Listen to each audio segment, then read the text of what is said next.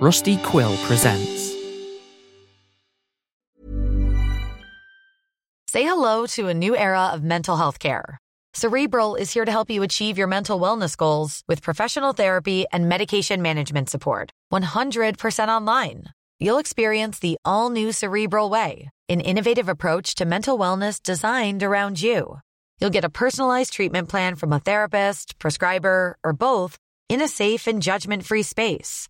Your Cerebral therapist or prescriber will outline a customized plan with clear milestones along the way, so you can get to feeling your best. With Cerebral, you're not alone in your mental health journey.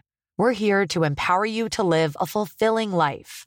So take that first step towards a brighter future and sign up today at Cerebral.com/podcast and use code ACAST to get 15% off your first month. Offer only valid on monthly plans. Other exclusions may apply. Offer ends July 31st, 2024. See site for details. Ryan Reynolds here from Mint Mobile. With the price of just about everything going up during inflation, we thought we'd bring our prices down. So to help us, we brought in a reverse auctioneer, which is apparently a thing. Mint Mobile Unlimited Premium Wireless. How to get 30, 30, bit to get 30, bit to get 20, 20, 20, bit to get 20, 20, bit to get 15, 15, 15, 15, just $15 a month? Sold! Give it a try at mintmobile.com/switch. $45 up front for 3 months plus taxes and fees. Promo rate for new customers for limited time. Unlimited more than 40 gigabytes per month. Slows full terms at mintmobile.com.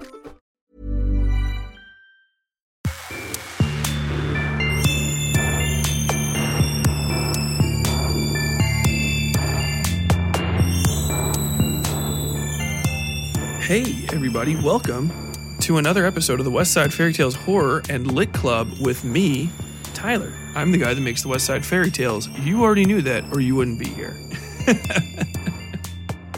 I hope you guys are all doing great. It's been about a month since you've heard from me on the regular feed. I had intended to do some other stuff, but I'm starting to get on one of those quote-unquote self-care kicks, and I guess taking no off days for 3 years has actually started to get to me a bit. So I took like 6 or 7 in a row and then filled all of the rest of my time with other things that you guys couldn't see me doing, and that just basically didn't end up on the feed, but that hopefully one day you'll all get to enjoy to some degree. The main thing I've been working on, which some of you already know, is the book. Season 4 book. And if you haven't heard about it yet, we are going to be releasing our first book. It is stories you've already heard. Don't get too excited unless you are excited about owning a physical part of the West Side Fairy Tales universe, in which case, get stoked. This is something that people have been begging me for since season 2. And at the time, just the 2 or 3 people that were begging weren't quite enough to justify all of the additional work. And, I still had a normal job at the time too. But now that we've kind of established a platform, and I'm getting a little bit more confident in my legitimacy as a writer, I guess you would say. We're going to be releasing books sort of basically at least once a year or so. Indefinitely. I'm a writer. Writers release books to make money, and that's how we're going to do it. Everything that I write, functionally speaking, will be free or packaged some way with non-free things so that it will remain accessible to people without a lot of money. Obviously, there is the main barrier of owning a physical thing. I'm always trying to keep an eye out for my less monetarily availed fans. It sucks out there. Life is a pain in the ass. So anything that I release, even if I release non-podcast shit, there is going to be some way to get it. I'm a firm believer in free, especially in terms of art for people, because I'm bigger than the capitalist outlook on life. And it is, first off, not all about making money for me. It's about surviving and making art, which is my main focus. And when I was younger, I just stole shit that I couldn't afford anyway. And I know, maybe some of you guys are of the same disposition. So first off, I can't judge, and I wouldn't. And I'm still technically that person, but on a much larger scale. But more importantly, I'm a firm believer in libraries and public support of the art. And even though that my shit might not end up in a library, and then again, it might, but not necessarily the second it comes out. I do want to make sure that it's always accessible in some form to people. So even if it's just, hey, if you give me $5, you get access to, functionally speaking, everything in written form through some manner on the Patreon, that's fine. And legally speaking, I guess I can't say this, but if I found out that people were sharing my books for free behind my back, so to say, I don't think I would do anything about it. I would just hope that enough people saw it and enjoyed it that they would eventually decide, like, hey man, I finally found like $10 free. Thank you for that content. Like 10 years later, maybe one day I'll pay Stephen King for all the books of his I stole from Borders. No regrets, dude. Growing up broke is a pain in the fucking ass. All right. I'm pretty sure he's worth $450 million. He's fine. Okay. And it's not my fault that Borders went out of business. They had an entire section that was literally only self-help books, the For Idiots season series. You guys remember those before you could just Wikipedia shit and look up free articles on YouTube? You had the anything you can think of for idiots. The Borders that was next to my house was literally two full sections of that. So 2 full bookcases, left to right, hallway to hallway. And there was the front and the back of those. And then they had 3 more sections that were just calendars. So, it's not like you really put a bookstore out of business. You put a print on paper store out of business, which is functionally not the same thing to me.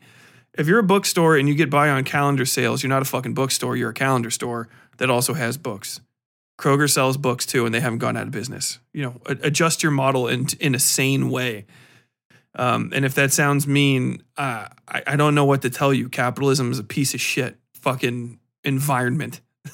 I think all works of fiction should be free and people should be celebrated solely on their talent, but that's not how the system works already. So, it is what it is. All of that aside, and my pontificating.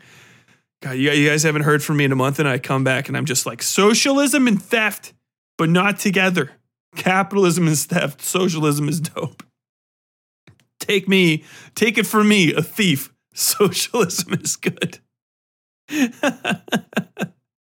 I'm sorry. But in any case, September 17th, which is ironically enough my birthday, it also just happens to be like a Friday. That weekend, September or something. I don't know. It's a typical release day. My birthday is always sweeps or whatever the fuck. It's always like the 3rd or 2nd, whatever the fuck, week of September. And so routinely everything on Earth will launch on my birthday. Kind of like how stuff launches a lot of the times on 9/11, even though it's, a scary national holiday. It's because it's the beginning of the beginning or end of the whatever quarter. So I digress. It's a thing. I'm completely out of my fucking depth here. I think it's the beginning of the last quarter because it's the 9th month. Anyway, September 17th. It's going to be available through Amazon. I don't have any major distributors. I am going to be working out something for patrons. So if you are if you're at least a $50 patron when the book comes out and I get the copies that I want to send out to people ready, you can pretty much expect to get a signed copy of the book. I might be doing something similar for $20 fans. I'm not sure yet. Don't get too excited. I'm still working out the business details of that. A lot of the stuff that we send out for the $20 people in that is really cheap to send out. Suffice to say, books are fucking heavy as shit. The most expensive things that we've sent out so far are for the $50 patrons, which is, whatever, maybe at best a half a pound or less of paper. And then for this stuff, it's, the book is minimum a pound. It's huge. The books are very good looking. I designed them and laid them out myself. It features artwork from Yui and it looks amazing. The cover is obviously in full color. It's a matte cover, which I prefer. I don't like glossy covers. It's 5x8, 5 inches by 8 inches. It's a trade paperback, fairly thick. I think it caps out at something like 448 pages. So it's a nice chunky book. It'll look great on anything. And I did the whole thing to the nines.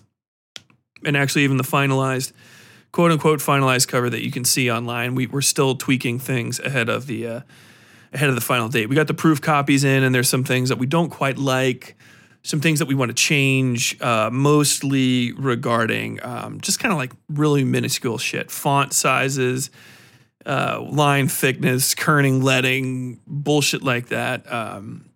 Some spacing things.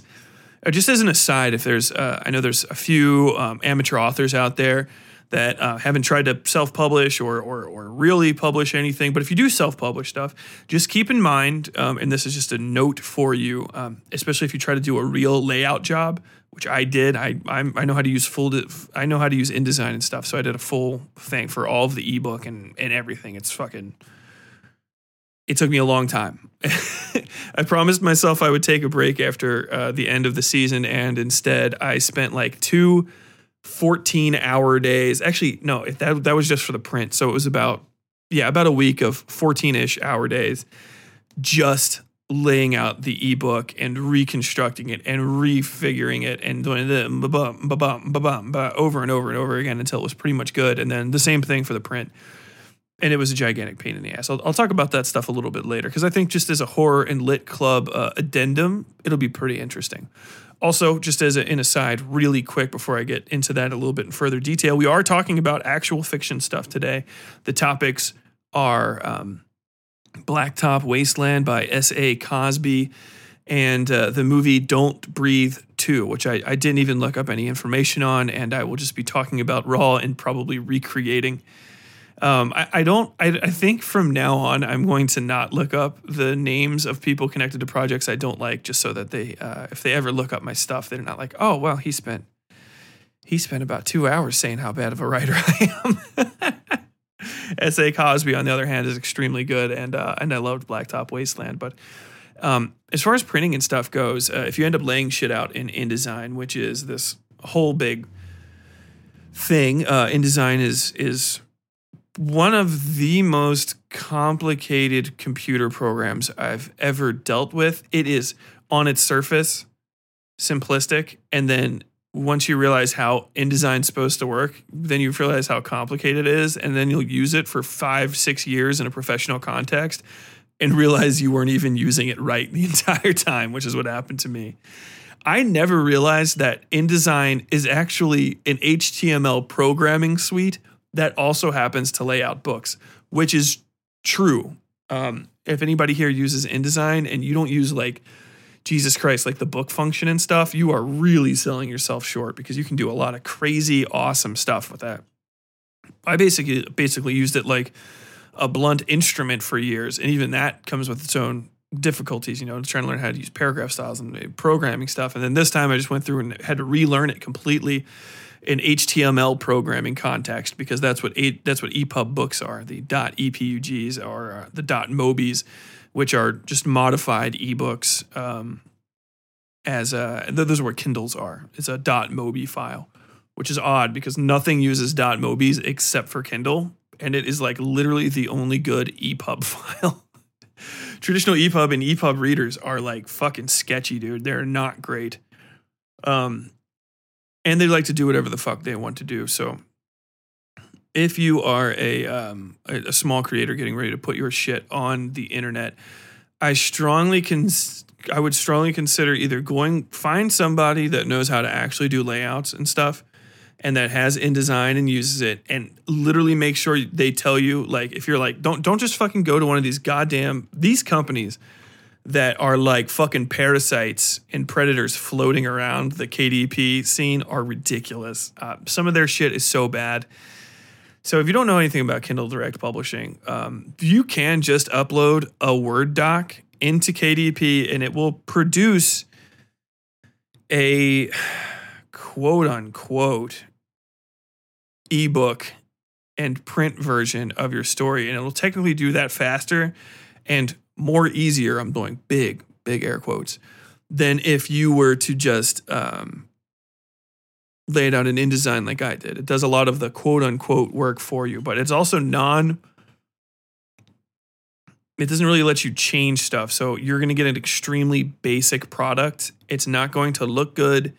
You won't be able to do a lot of formatting tweaks. that you would do in InDesign when you export as EPUB, because the EPUB file exports as an HTML. It is an HTML-based file, right? It's written in HTML. It's called EPUB because of the way that readers work with it. But if you opened up the code of it and control-clicked it and control-pasted it into an HTML compiler, it would, functionally speaking, create the same ebook based on the same standards. It uses P1, P2, all that sort of stuff for your headers, and it's fucking wild, man. You've got to do all kinds of shit, and there's these plus minus style changes up. But if you want the thing to look different and look really good, you have to use this because, and I hope they're not reading, and if they are, God bless. I haven't been able to tell you this in person yet. Somebody asked me to beta read one of their Kindle books recently, and I said, fuck it, I'll do it because, not because I really had time, but because I was trying to read some stuff for HLCs and in that this year.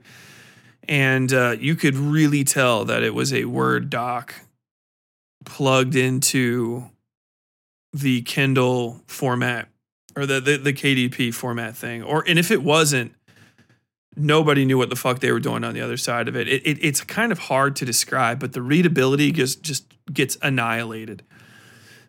It's really hard to describe because if you don't have any experience with this stuff, you'll never know why exactly you hate what you're looking at. You might think it's like, well, the spacing's too big and the lettering is too small. And it's like, actually, and I know this doesn't make sense to you, but the problem is there's too much leading in here and the spacing between the paragraphs and the size is actually correct, but this is wrong. Or there's too much of a post-paragraph indent space, or these indents are done wrong. For some reason, this was put into and this is actually the case for this book. It's clear that the reader absorbed, or the compiler that translated the docx file into an EPUB, read the docx's margin notes, like it not margin note. I don't know how to say this correctly. So in a docx, a Word doc, you have margins, right? And that's so when it prints those margins too. And those margins are like a tangible space. They're like programmed into it as opposed to like the spaces in a PDF, right, that I'm making. Or like when I export out of InDesign, you'll see margins on the page, but those margins are non-tangible. They're a non-printing object. They're just part of the document's actual write space. And you can functionally program in an EPUB with nothing there. It can have no pages, functionally speaking, because it doesn't care. It only reads what's inside that box. And then the internals of the box, the paragraph styles, are what writes the styles inside of the HTML. And there's HTML styles, and they're a whole big thing. And so what it does when it compiles out of InDesign is it runs through all these things and all the numbers that I have pre-programmed into my paragraph styles. And so my paragraph styles say that there's like whatever. I think it's no margin. There's no margin because I don't need margins inside a text box that is literally inside of non-printable margins. They're just on the page. It's an empty space in the PDF. In the digital zone, it goes side to side, full side to side. So it allows the reader the option to space as is the reader's prerogative, right? Because the reader also has non-programmable or non-printable space or non-displayable space. So, it says, the reader knows that the sides of the screen can only be the size of X screen, or that this is the EPUB reader that you would look at. It knows where the screen is just the same as the internet programs that you have know where the screen is and kind of pre-promote, like they just pre-read that this is a wrapping text, so it just goes to the side of whatever box is in. It's reflowable. So if you have margins that are attached to that information, instead of reflowing to 0, it'll reflow to like an inch. So when I'm reading this person's Kindle book, the sides of the text are crushed in an additional X amount of space because of the way that his formatting is set up. And the thing is you want to be able to put formatting like that in there, so it leaves them a lot less space. So I have something, it's a style, it's called diegetic writing. Diegetic just means like inside the story it's happening, kind of like meta, you know? So if you remember the story Mud of the Heart, there is a section 4 or 5 pages in that is a multiple page long handwritten letter from a character who's never really seen alive in the story to other people, and it is the initiating incident that gets the guy to come to the house. But it's a letter, and so to make it look like a letter and really stand out visually, and you know, these visual cues really help people to kind of process information. It makes it go a lot smoother. And this is all, you would think that typographic design is just boring and like not that important, and then literally try to do it yourself. It's something no one will ever give you credit for it looking good unless it's another person that does typography. And then anybody that comes in that's bad, they'll be like, well, I hate this. Kind of like you don't understand why exactly you don't like papyrus and why other people do and use it as a design choice. And the answer for why people use papyrus is because it's in, goddamn, it's the 5th type of font or whatever the hell. It's a artistic font, quote unquote. So like it doesn't fall into the typical font families of serif, sans serif, slab serif, or modern.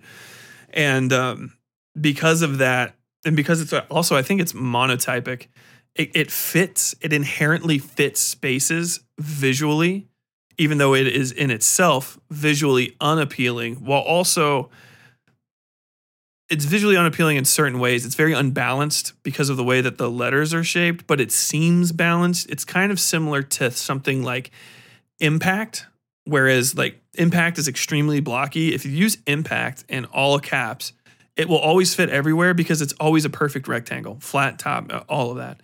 But those papyrus characters are kind of like, they're kind of floaty and they live in the space, you know? So you can kind of just slap it on anything and it'll seem like it's supposed to be there, but it's also just so non-unique and it's kind of everywhere, and it has a bad habit of kind of telling on itself. It's a very odd sort of font. I won't get into it anymore.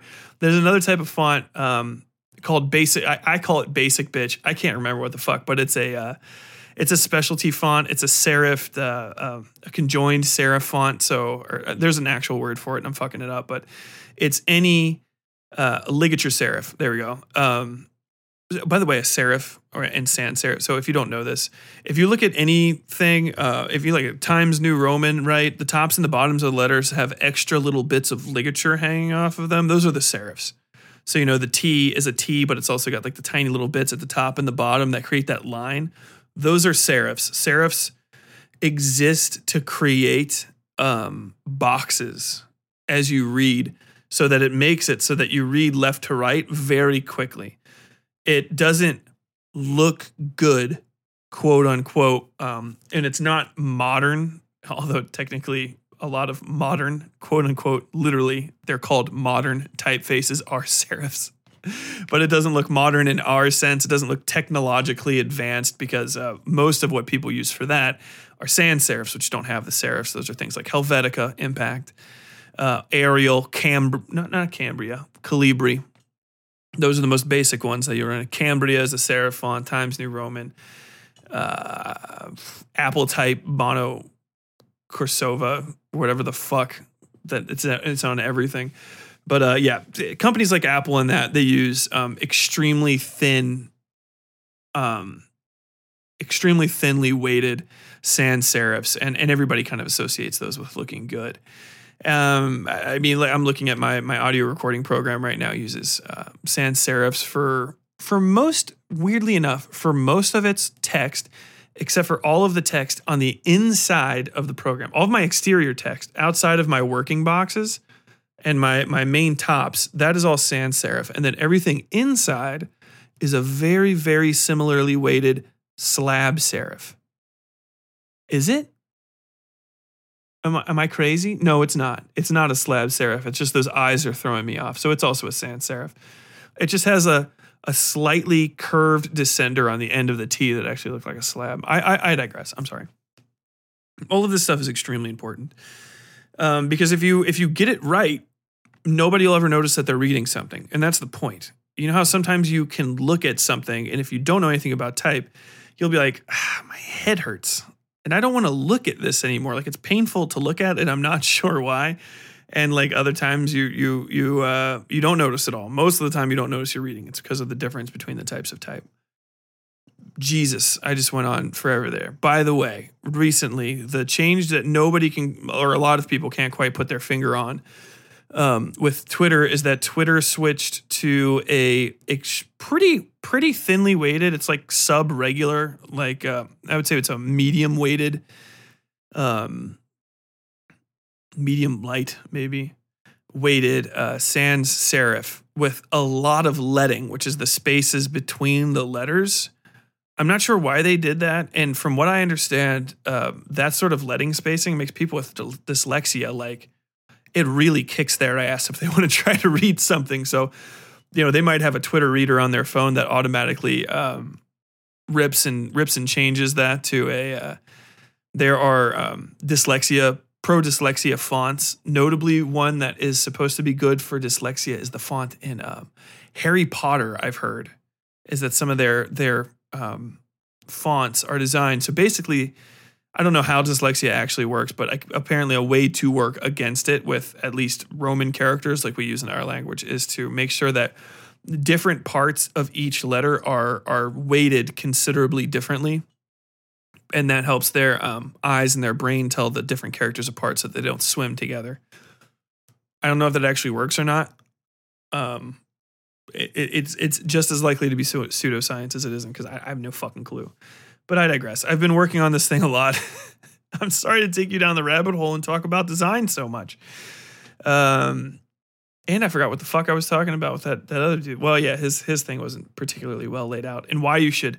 So yeah, if you want to make decisions about all that sort of stuff that I was talking about, you need to get InDesign or consider researching and paying for an actual design company to do your programming and your layout for your ebook and your print book. Don't sign any contracts.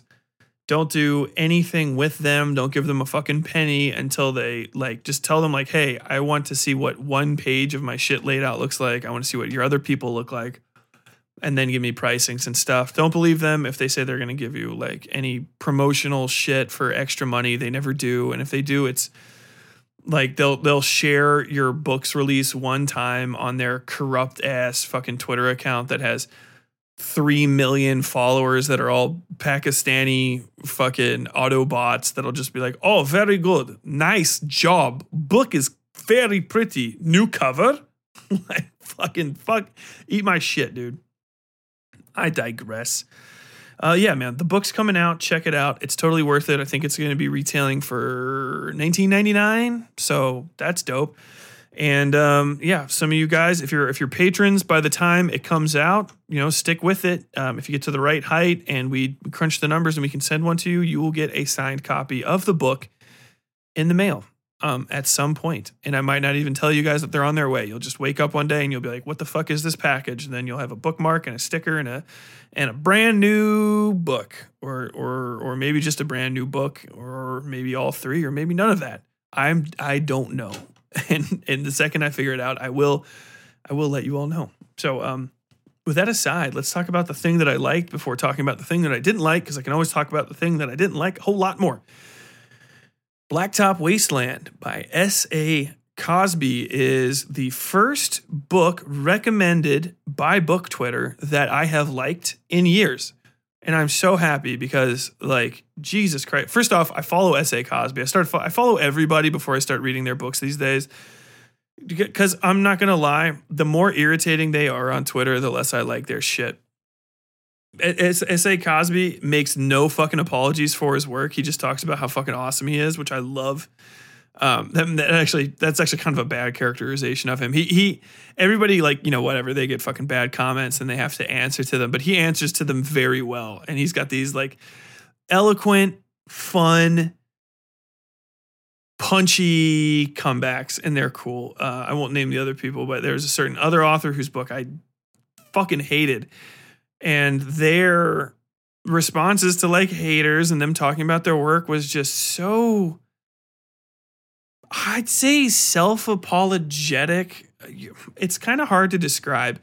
You know when somebody's just like snapping back at someone because they hurt their feelings, but like you can hear in their snapback that they thought the other person was right, and it's something that they deeply think about themselves. And honestly, it might have been good criticism and it was kind of fairly delivered. And you're like, you got real mad about Ice-T right there, son. It's that kind of person. So I've been right so far. The other person whose work I fucking absolutely hate, and who's a douchebag on Twitter, like, goddamn. Like, I sent a message to them and they had 2,000 followers and they didn't give me back, you know? And it's like, dude, I fucking talk to everybody I tweet. Did you just get like a fucking check mark and you turned off like, I'm only going to talk to famous people now because I am also a famous person? I follow 200 people and 2,000 people follow me. Shut the fuck up, you son of a bitch. I was just like, hey man, I've been hearing about your things. You have a book you want to suggest one of your books to me that I should check out? No response. And like, don't fucking at me with some bullshit like, hey, people aren't responsible to talk back to you. Like, dude, it's a fucking professional account. Like, literally, if you can't fucking answer to shit like that, give it to your fucking agent so that your agent can be like, ba ba ba ba ba ba ba ba ba ba. He didn't even have his fucking books in his goddamn profile. Like, what the fuck? Oh, stupid dick. I digress. The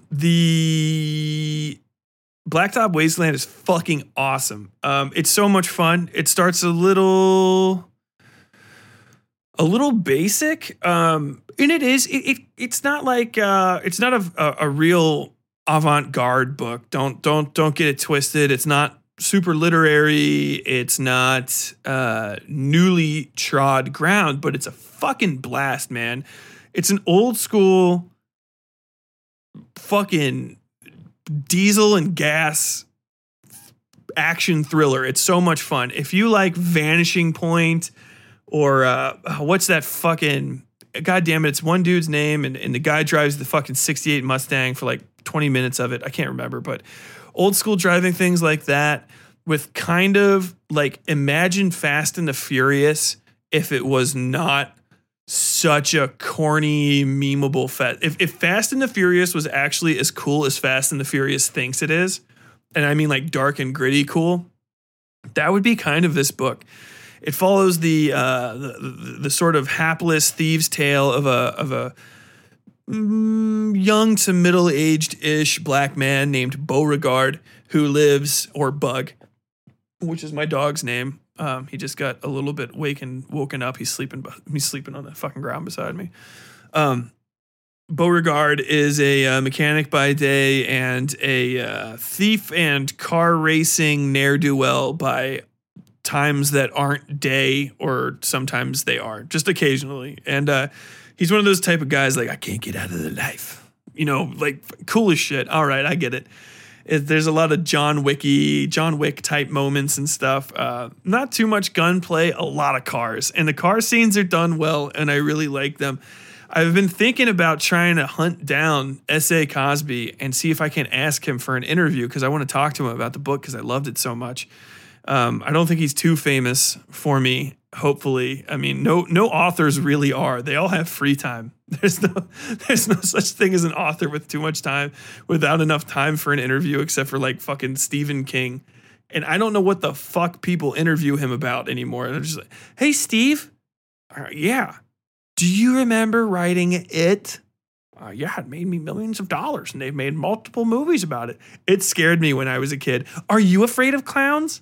I can be afraid of almost anything if people will give me a pat on the back and say that they like that about me. Every fucking interview I've ever seen of Stephen King has been dog shit. You know the one good interview I've ever seen with Stephen King was barely even an interview, and it was in the Dave Chappelle show. And it's him and it's the Ask a Black Guy with Paul Mooney. And they find Stephen King of all people, and he's like, well, I was wondering, would a black person prefer a white Undertaker or a black Undertaker, or would they not mind? It's like, Steve, You've got 10 seconds. Come up with the weirdest question that you can ask. Well, all right. First off, I think a lot of black families throughout America have black undertakers, like traditionally in their family, because, you know, of the racism when the white undertakers wouldn't take black corpses and do them up. Where the fuck? I think I learned that in 6 Feet Under, if you guys remember that. Undertaking was very racially segregated for long after a lot of other things started to like chill out about it. It's just weird thing I just remembered. But Paul Mooney is the fucking shit. Stephen King? That's a creepy fucking question. You know what really scary? You want to hear something that's really scary? A black man with a library card. How about that? Fucking Stephen King. Fucking creepy. Fucking Paul Mooney's the fucking shit. Am I saying the right name? I'm such a fucking idiot. If I'm gonna shoot myself in the foot. Yes, okay, it's Paul Mooney. Dude, sometimes I get fucking names confused and I'll say them for an hour and it's just wrong the whole time. I called Stephen King John King to Sam's face for like a half-hour long conversation one time. And she's like, who the fuck are you talking about? Who is John King? I was like, the famous horror author. And she goes, Stephen King? I'm like, my brain was like, no. Don't listen to this bitch. It's fucking John King. John King. And I'm like, look, I know you're right because you're my editor, but my brain, it swears to fucking Christ on a cracker that I am correct about this. Brain damage isn't cool, kids. Don't get hit in the head too hard. You'll get a bunch of scar tissue built up, and then every once in a while your brain will be like, nah, we're not doing that. Fuck it. But back to the story. Beauregard is a cool guy, man. He's very chill. Kind of works day to day, but he's got some problems going on. He does street races, and he's extremely prone to violence. More so than every other character in it. He does not suffer fools, and he does not like wait a second to think things over. Maybe a second, a half a second, but he just beats ass this whole fucking book. And every time you're like, yes, I don't give a shit. Yes. There's like a lot of, I forgive it because, okay, so this whole thing is set in the like outside of like the Hampton Roads area of Virginia where I actually lived for about a year. It was me and Sam's first year together. A lot of this takes place in like Newport News and in places surrounding. I lived in Newport News, right off of I-64, and I can tell that this book is supposed to be set in like 2018 because they're talking about the I-64 construction past Busch Gardens being finished on the interstate, and I was like, "Fuck no!" It really slaps when you're reading a book and a character gets to a part of a highway that you've been on. And he goes, oh, fuck, did they finally widen this to 6 lanes? And you're like, fuck, did they finally widen that to 6 lanes? God damn it. It's real shit, dude. It's real shit. I swear to God. But, yeah, Beauregard, fucking max motherfuckers. I did not know what I was going to get into. S.A. Cosby, like, I don't blame him for his, for the marketing that surrounds his book, but like just all book marketing these days can just be fucking ignored. It's all garbage. I got recommended his stuff through like horror Twitter, like horror lit Twitter, who were like, it's one of the scariest books I've ever read. And like, first off, it's not a horror book at all. Like no one on earth, especially the fucking author, would ever say that this was a horror book. It's bizarre that I saw it presented like that. And people are like, it's just, you know, a good creep fest, real scary. And I'm like, did somebody just hit the Stephen King book blurb button on accident? Wow, it's real creepy. Creepiest thing I've ever read. Stephen King will just shit out a compliment for anybody, and they are always the same thing. Terrifying. I couldn't sleep after I read it. And it's like, who? I would unironically love a Stephen King blurb on my book. I almost just put one on there just to see if anybody would notice, you know, like, did Stephen King actually read this? And like, even he wouldn't know. There's no way that motherfucker has a blurb on the fucking cover of every book that I've seen come out in the last 20 years. There's no way he's reading them all. And there's no way like half of them are like trash, dude. Like, wow, this Nick Cutter book, a mile a minute, wonderful white writer, very scary. And then you read, like, what the fuck are you reading? You're Stephen King, you know that, right? Have you read your own shit? It fucking slaps. I know you fucked up a little bit here in your fucking Twilight years, and people don't edit your shit anymore. But bro, I know you know what fucking good reading is. Come on, man, what the fuck? What the fuck? Support small authors, I guess. I don't know, but yeah. And there was also some like where they were trying to play off like it was this like extremely poignant Bildungsroman of this young man coming to terms with his violent past as he grew up, kind of blah blah blah. So I was going into it thinking like, is it gonna be like, I don't know, like one of Stephen King's kind of like less supernatural, more gangstery type deals, like just so that you guys kind of understand where my thought process was. And like, is it going to be like a real, like a family thing? And then I read it, I'm like, no, this is just fucking good ass crime fiction. Just fucking dope, man. Crime action thriller. So much fucking fun. Multiple heists, multiple like mini heists, setups. You're like, oh, what's he going to do next? And there actually was a point where like there was like a suspenseful twist and I fucking went, oh no. And I got fucking stoked. I cannot not recommend this enough. It is so fucking good. It's a blast. It reads easy. His prose is pretty good. Start to finish. There's not like, it's not magical. There's not like a lot of really good lines, you know, that are gonna like stand the test of time, but there's a lot of good little fucking whips left and right, you know, stuff you'd expect from a really well-written Western or crime novel, like a lot of Elmore Leonard type lines that are like, they're real fucking smooth and they're real good. They're just kind of non-contextually. They're not like, you know, no one's gonna pull that out and get it like tattooed. Also, because they're so good in context, basic bitches won't be able to pull them out and like put them on their leg kind of deal. That's not to say Cosby's not a good writer. He's very good. Very excellent pacing. His style is sparse, which really, really speaks to the content of the story. He doesn't let frothy descriptions or, you know, any excessive wordplay get in the way of shit. It's like, he went here, he did this, he went here, he did this. It's real fucking Spartan like that, which just, it suits it. It's perfect, right? And I loved it. There are no real unresolved plot points. Everything flows. Everything's kind of introduced. It's addressed. Setup, punchline, bam. Setup, punchline, bam. Not a whole lot of overly predictable. I think I got led astray a few times. I actually got like, I was like, oh no, really? Really?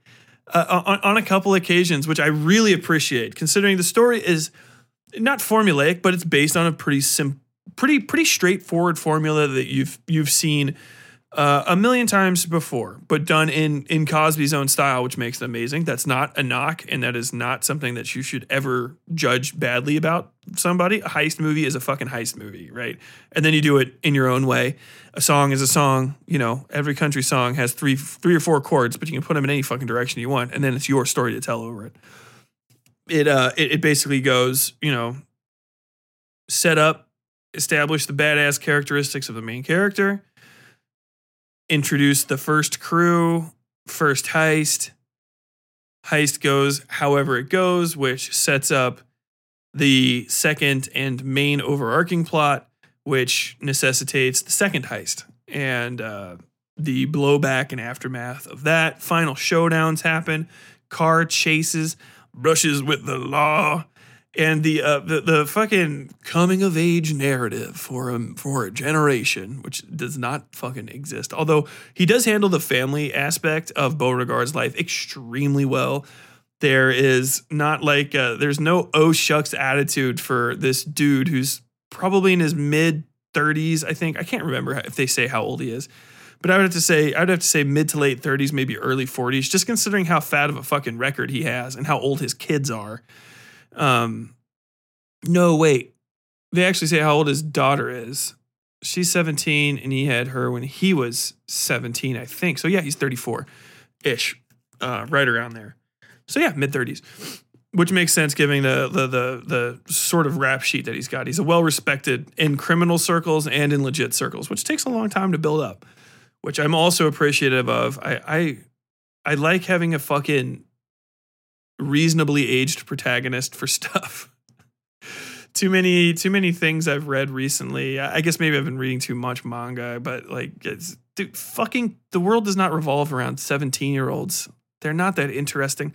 I myself was a 17-year-old, and I soon became a 20-year-old and had nothing but poor thoughts about my 17-year-old self. And so it continues. But I guess, some people peak in high school, and so they just want to remember what it was like to be 16 because 42 and boring sucks. That aside, his family stuff is really well done. I like his wife as a character, even though she doesn't get a lot of screen time. She has her own motivations. She has reactions to his shenanigans that are wholly her own and do not merely serve to explicate or create new problems for him. A lot of times, especially in shows like this, there's. If I had the only knock, I guess I could put against this is that it has a lot of dude energy, especially for something modern, which, hey, it's the story is the story, but it is pretty really dude heavy. I would have done for at least one or two female characters relative to the main plot. All the chicks that are in it do get killed off shortly after they're introduced if they are not directly related to Beauregard either through blood or marriage. Every chick dies. He does have, that is a pretty bad. Every chick is either a prostitute, murdered, or a direct romantic or blood interest to him. It's his daughter, his mother, his wife, his ex-wife, who was a junkie fucking whore, was his ex-girlfriend. We have one chick from the heist dead literally right after she's introduced. The other chick dies off screen. Yeah, it's wow. I don't know. Maybe next time, Cosby, get a few more chicks in there. I would really appreciate it. I like female characters. He didn't do the ones that are in there dirty, and I can say that kind of with the westerny, gothic crime feel, it kind of still works. But yeah, it definitely is something that I noticed, and then looking back into it a lot more right here, just sitting down talking to you guys, I can say that it's a full knock. It's definitely one of those things that'll keep me from giving it a full 5 stars, but I am looking forward to the next book that he writes, or that he has written. It's called Razorblade Tears, which I will be checking out shortly. And I won't get any more into Blacktop Wasteland other than to say I loved it, and you should absolutely check it out. It's available on Amazon. I downloaded it on Kindle. I think it was like $12 or whatever. Check it out. The next thing I want to talk about is unfortunately something that I cannot give a particularly good grade to. That is the movie Don't Breathe 2 from some fucking, I don't know. Let's see. I'll look it up. Don't Breathe 2. Well, I guess I should look at the cast. So Don't Breathe 2 from Screen Gems, Stage 6 Films, Ghost House Pictures, and Bad Hombre. Oh, that's not good. I didn't realize that. It's directed by Rodo Sayagüez. Man, that's a hard one. Sayagüez. How do you say that? Rodo Sayagüez. Produced by Fede Alvarez, Sam Raimi, and Rob Tappert. And man, fucking 4 production companies, it's never a good sign. That usually means that there's rewrites, which actually would kind of explain a lot of what's going on in this. Don't Breathe 2 is the sequel to one of my favorite haunted house movies. Say hello to a new era of mental health care. Cerebral is here to help you achieve your mental wellness goals with professional therapy and medication management support. 100% online. You'll experience the all-new Cerebral Way, an innovative approach to mental wellness designed around you. You'll get a personalized treatment plan from a therapist, prescriber, or both in a safe and judgment-free space. Your Cerebral therapist or prescriber will outline a customized plan with clear milestones along the way, so you can get to feeling your best. With Cerebral, you're not alone in your mental health journey. We're here to empower you to live a fulfilling life. So take that first step towards a brighter future and sign up today at Cerebral.com/podcast and use code ACAST to get 15% off your first month. Offer only valid on monthly plans. Other exclusions may apply. Offer ends July 31st, 2024. See site for details. Would you call it that? I don't know. It's definitely it's a sequel to one of my favorite movies, Don't Breathe 1, which came out back in, Lord, when the fuck even? Everybody is just making life hard for me, and I can't just no one will just let you fucking click on anything on Google anymore because people pay to have their shit jammed all the way up to the top. So I've got to just like independently search for Don't Breathe 1 instead of them just giving it to me. Like, just let me see. Don't Breathe, 2016. It's the 2016 film Don't Breathe, rated R, which was pretty fucking amazing. If you've never seen the original film, it stars the guy from Stephen Lang, who's in a million things. I recently recognized him from when the first time I watched this, he was in Avatar. But then he's been in a million other things too. He's in all sorts of shit. He's in Manhunter, Tombstone, fucking Mortal Engines. I'm sorry, Mortal Engines, but a million different things. And he's just one of those that guy type deals. He's an older dude. He's blind, and he's got a really dark secret. The original movie is great. It's got a very, very small cast, and extraordinarily small by setup. Help me out here. Set. and in a tight, concise, and really, really approachable plot. You can get into it immediately. The movie premise is that some kids, middle-aged, young people, 20-somethings, I guess you would say, break into a house to steal a bunch of money that this blind veteran was given as a settlement as part of a massive settlement for a car crash. When he was younger, his wife and his daughter, I believe, both died in the car crash, leaving him a lonely old man living completely on his own in the wilds of suburban Detroit's decaying outer loops. He is the most hardcore human being ever to live.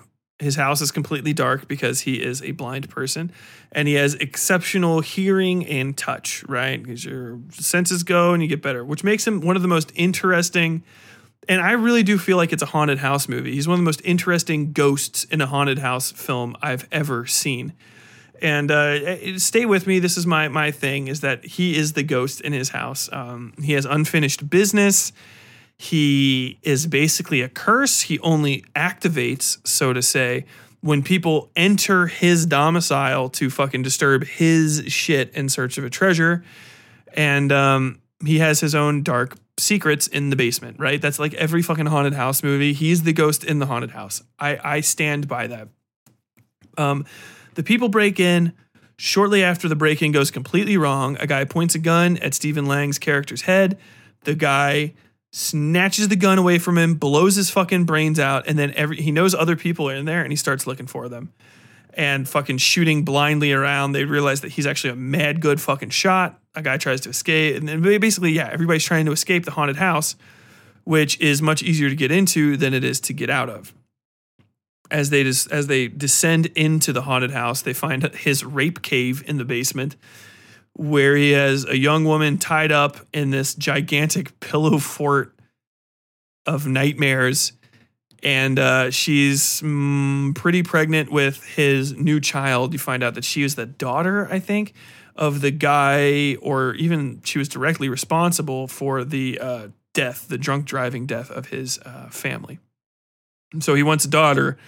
And so instead of just taking the money, he kidnaps the woman, impregnates her from his gigantic hair-filled coffee can full of semen, and eventually accidentally kills her, and then gets ready to impregnate the other girl that broke in. Thankfully, it doesn't happen. And in one of the most iconic scenes in film history, she jams a literal turkey baster full of semen, his own semen, down his throat and expunges it into him. And he pukes semen. And that is actually nodded back to in Don't Breathe 2, in which he has a very squeaky voice the entire time because severe damage was done to his vocal cords with a turkey baster full of cum. Oh my God, it's amazing. That first movie was, every second was dope. I do not know what the fuck they were thinking for Don't Breathe 2. My wife enjoyed it for the most part. I think she actually said she would give it a 4 out of 10. And I was like, I give it a 1, maybe a 2. The problems with Don't Breathe 2 are that it is fucking dull. It's dull and it's badly paced. And now seeing that there's 4 production companies attached to it, I think that there were extensive rewrites jammed into it and recuts, because there is some jarring differentiality between certain scenes. The major plot difference is that for some reason in this, he's the good guy. Okay. And he has adopted a girl he just found laying in the street 8 years ago. I don't know why 8 years ago is important. I don't know how he has had this girl out alone on her own for 8 years. He teaches her survival things like how to run around and shoot guns, and he sneaks around after her in the woods, which is like cute because he's supposed to be super sense. He's supposed to be like Zatoichi the blind swordman in this, basically, which is kind of doesn't make 100% sense because he's like chasing her in the daytime when she should be able to easily see him. She goes over like fences and stuff.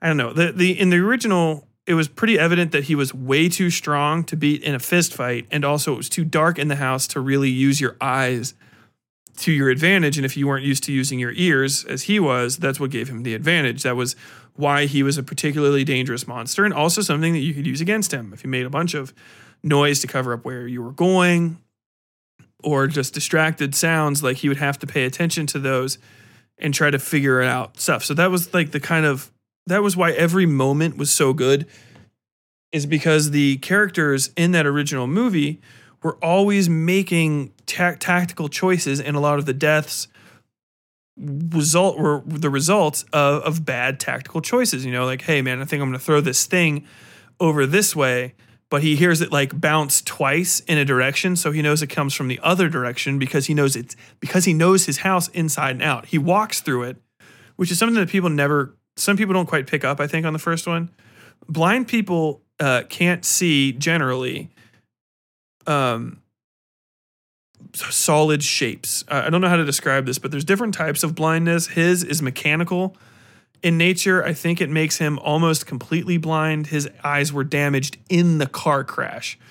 But there's other sorts of congenital blindness that affect people in different ways. Some people can still see actually almost everything that you can, but just with the fuzziness turned all the way up, like beyond what glasses can fix.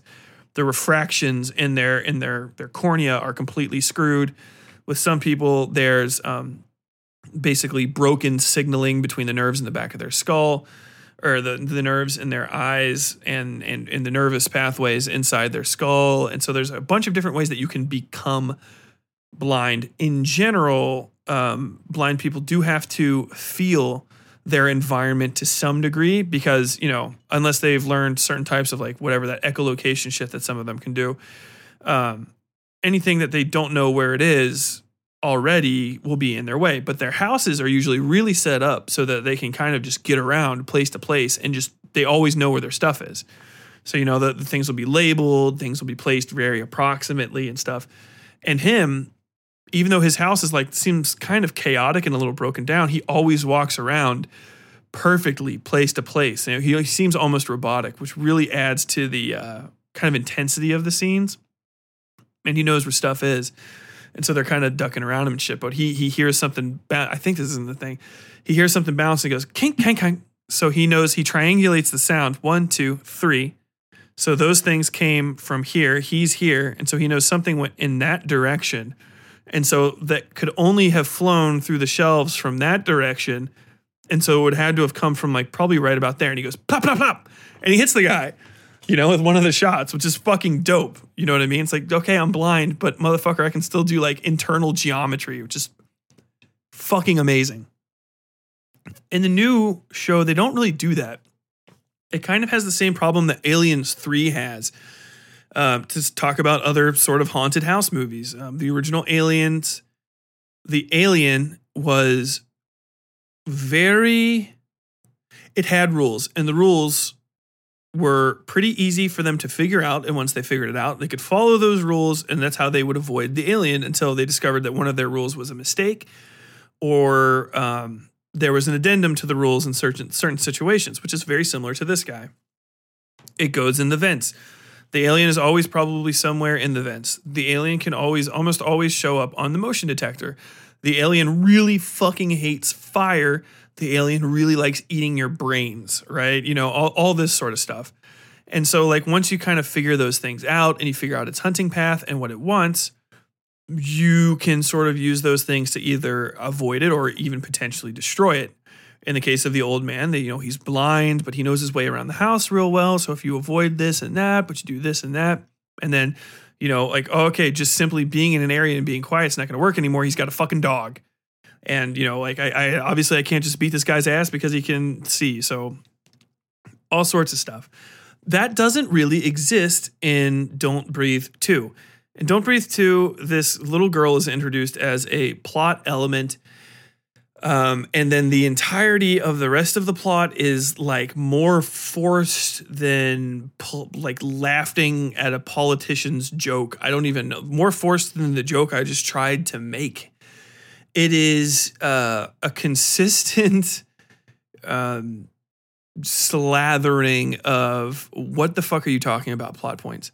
The original plot point is very good and I liked it. And then it fell apart. It was that, hey, everybody, there is Detroit's a nightmare right now, which I really wish I could have learned more about because the extra nightmare version of Detroit that is just like street upon street of like abandoned houses and like roving gangs of people is amazing. I like that. And I know that's kind of like Detroit now. Haha, everybody joke. But I mean like a real RoboCop level of Detroit would be a fun background for this because it would also justify these kind of quirky characters that would be coming up against the blind man. So the original plot point is like a little subtle thing, whatever in the news. Dr. Braun Starling. Dr. Braun Starling remains on the loose. The notorious transplant surgeon, notorious disgraced transplant surgeon is being associated with roving gangs of organ harvesting criminals. Police advised if you see him, do not approach and attempt to call them, interact with him with caution, blah, blah, blah, blah, blah, blah. All that stuff. And like, okay, cool. So whatever goes on, we know we've established that there is a gang. There's multiple people that are very dangerous. They're extremely unscrupulous and they're cutting fucking organs out of people. How fucking dope is that? And you could have done anything with that. And it's like, oh God, I'm so fucking frustrated because it started off so strong. With just that introduction, my brain started running. I was like, oh my God, what if, he gets rounded up with this group of people and he's this monster. Maybe he was even like getting ready to abduct another lady to try to put a fucking baby in her or something. And That's what he was thinking. And then he's going to get trapped in this like subterranean super prison type thing where they're holding all these people before they harvest their organs. And it's really, really dark down there and blah, blah, blah. And that's how he gets out and he's hunting these people. That would have been fucking great, dude. That's basically like Alien 2. You know what I'm saying? Like the Alien, but versus competent people. And then maybe we get to be on the alien side. That's all right. All right. I get you. Only one. Old man 2. Instead, what we get is like this mix of like the movie Hannah, but Hannah's not cool. Hannah's an irritating, and she's not a very good actress. Sorry, kid. Irritating, like little 13-some-odd-year-old girl with this white streak in her hair, which worst plot point in the entire fucking movie is coming up relative to that. And he lives with her in the woods, sort of, but in like a mansion that they found in the woods. I mean, replete with a greenhouse. I think it's got like 4 floors. It's got a full basement with a fucking escape passage in it, and like 4 floors up until like a really like a creepy attic full of shit from either him or somebody else. They have a friend who is this female war veteran who does the hardcore war veteran chick shit, but she gets fucking murked literally in the 3rd scene she's in, maybe the 4th scene she's in, and literally puts up almost no fight, which sucks because they basic action movie shit. That's when you establish how dangerous the bad guys are, is you have somebody job against them, you know, basic stuff. Like this lady's like, you know, I'm hardcore lady veteran, whatever. But then she just gets the shit smoked out of her, and you're like, did they just kind of just murder a lady? Like, this is an established thing. It was really hardcore vets, even though they said like, yeah, man, we were all in Iraq, bro. We were in Iraq. I like that. It finally happened. What all my friends said would happen is that we would all be in our 30s and 40s, and we would become the new unstable Vietnam veterans and everything. And it's true. The Afghanistan vets, I'm sorry, guys, you're never going to get any love. No one cares about Afghanistan, which is really, it just hurt to say that because I wasn't thinking about what happened last week. But I mean, it's not untrue. But nobody gives a fuck about Afghanistan vets for whatever reason. I think it's just because Iraq is like nice and short and Afghanistan has like 4 syllables. So, you know, it's like Vietnam is 2. So Iraq, and you know, the Hollywood writers aren't extremely intelligent fish. They have their tricks, and if they don't stick to them, you're really going to lose them. So, you know, just 2 syllables for whatever war the guy was in. So we were in the other dirty war. So, you know, if you say somebody was in Iraq, like, well, he may have committed a war crime. I just want one guy to be a bad guy who was in Iraq, who's actually like kind of a badass and a degenerate. And they're like, what did you do? And he's like, I was a water tech. That's even better. Cause it's like, how fucked up are you that you were committing crimes as a fucking water tech? I would go out at night and I would take the children from their beds, string them up amongst the lights. Why were you doing that? How far did you have to walk? 15 miles. We were in a base in the desert, but every night the children called to me. Like, holy shit. This dude's not even fucking up in the heat of warfare. He's just like legitimately a serial killer that we let use the water. Why did you get a dishonorable discharge? I literally poisoned 50,000 people. They all died. Okay, he's a genocidist. This is awesome. Oh, I want something like that. Instead, we get these fucking dorks, and they corner the little girl They corner this little girl in a fucking toilet because she sneaks out because she like wants to be, I want to be a normal girl, Dad. Let me go to school. I want to go to school. And then she like goes and like for some reason just hangs out like alone next to this playground full of these like foster kids that live in a group home.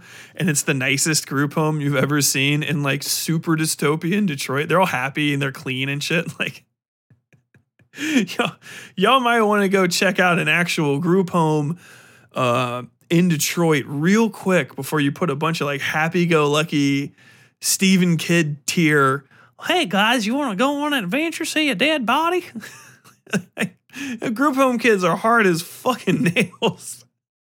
She goes up to them by the end. Here's spoilers through this whole thing. I don't get this movie's fucking so stupid.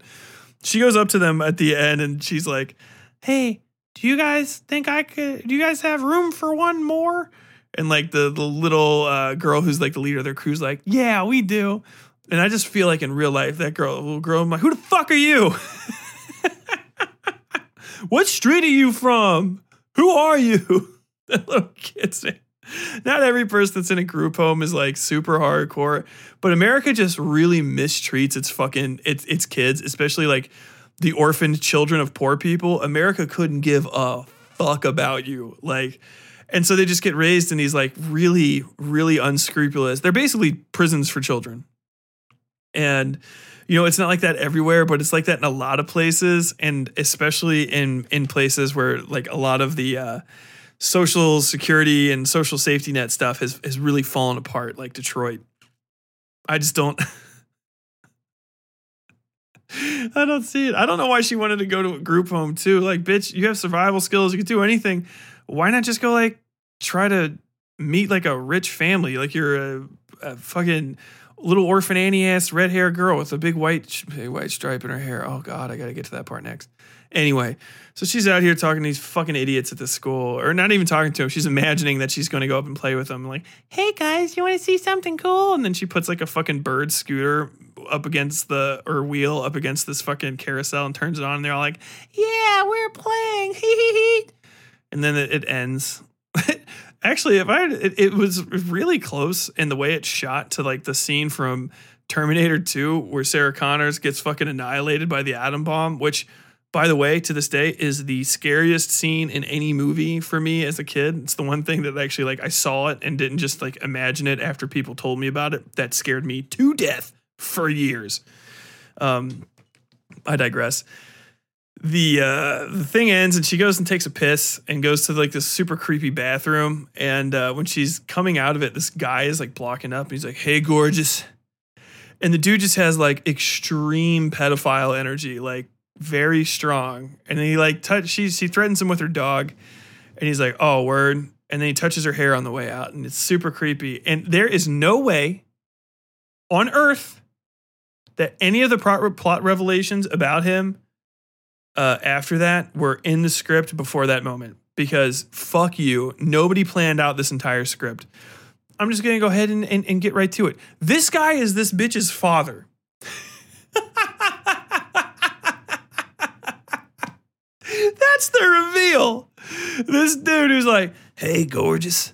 And he's got her trapped in a bathroom. You later find out that he's her dad because he takes off his skull cap that he's wearing and he's got a big white splotch in his hair. And he's like, did you know I'm your real dad? And I mean, it plays out just like fucking Star Wars. You can't. That's impossible. The blind man said he's died in a meth fire or some sort of accident. No, the blind guy said he was her dad and her mom died in a fire, but there's no way. First off, why didn't you just tell her when she was there? There is no reason for you to not try to reclaim your kid that you have been quote unquote looking for. This is another revelation. We obviously, if it's not, well, it should be obvious, but the way this stupid plot works, this guy is working with, or maybe leading, or working for, or working astride of, no one really knows, the body part procurement brigade that's this doctor has been associated with. So, you know, obviously you're like, okay, this guy's clearly going to try to steal some organs from this healthy young girl. That just makes sense. Gonna get some shit. Which is never not true, by the way. But we find out for fucking reasons that he's her dad. And he has the same stupid white stripe in her hair. First, unbelievably huge plot hole. Unbelievably huge. Why would you not just tell her right then? Why not? First off, you're actively going to try to abduct her, right? And you're going to follow her for hours at a time. She's with this woman. There's no reason for you not to just bring this up to the kid. Hey, you know, you have that stripe. And you can even make it into an equally creepy scene. Like, you can just be like, hey, and get that white stripe in your hair. And he pulls it up, you know. I have one just like that. And she's like, okay, I don't know what that means because I haven't taken genetics classes. And then also just like for the record, I'm not going to say there's not a genetic abnormality that is passed down generation to generation that causes specifically a white spot, is specifically in that part of your hair. I guess it could be a birthmark could do that and then cause like a melanin discoloration inside your hair. But they don't have birthmarks there. I know that because the dude's hair is thinning. You can see right down to his scalp. So it's fucking stupid. The reveal is fucking idiotic. And it doesn't come until the end of part 1, act 1 of the thing, which is really long and very badly paced. And so obviously you're like, all right, this guy and his crew of fucking dickheads is going to go to this house and they're going to get fucking just beat on by the blind man, and then they are going to get away with the kid, and the blind man's going to have to go find them and get the kid back. And that happens. The blind man hunting parts are not as good as I wanted them to be. There's not a lot of good gore. There's not a lot of good action parts. The cat and mouse is fucking not there. It really isn't. And I it's kind of hard to describe why, but it's just really pacing, We should have moments. The individual characters that are a part of Skullcap, I'm just going to call them Skullcap. They're a part of Skullcap's retinue are, they're this motley crew of characters. There's these two brothers, one of which has functionally no lines and is kind of a dick, but he's a little pain resistant. It's like this the only thing that's really notable about him, and he dies without really having any good character moments, even though he's a dude's brother. The brother is technically what I would say the most dangerous one. He's kind of like the dragon, the like right-hand man of the main bad guy. He's got a hammer. He has an iconic weapon. He has the hammer. He's the one that does the death blow on the lady. He's set up to be like really sneaky, but then he never really gets to do sneaky shit at all. His brother gets killed. The scene that people talk about that I've seen anybody be like, wow, that was amazing, is the old guy puts super glue on the younger of the two, the younger brother's face, and clogs up his shit. And the guy stabs him in the fucking cheek. First off, that's not how you do it. If somebody has any sort of mouth covering, you just always do a crike, right? Because you don't know what's in their mouth, which I feel like I shouldn't have to say. I guess they really wanted to do the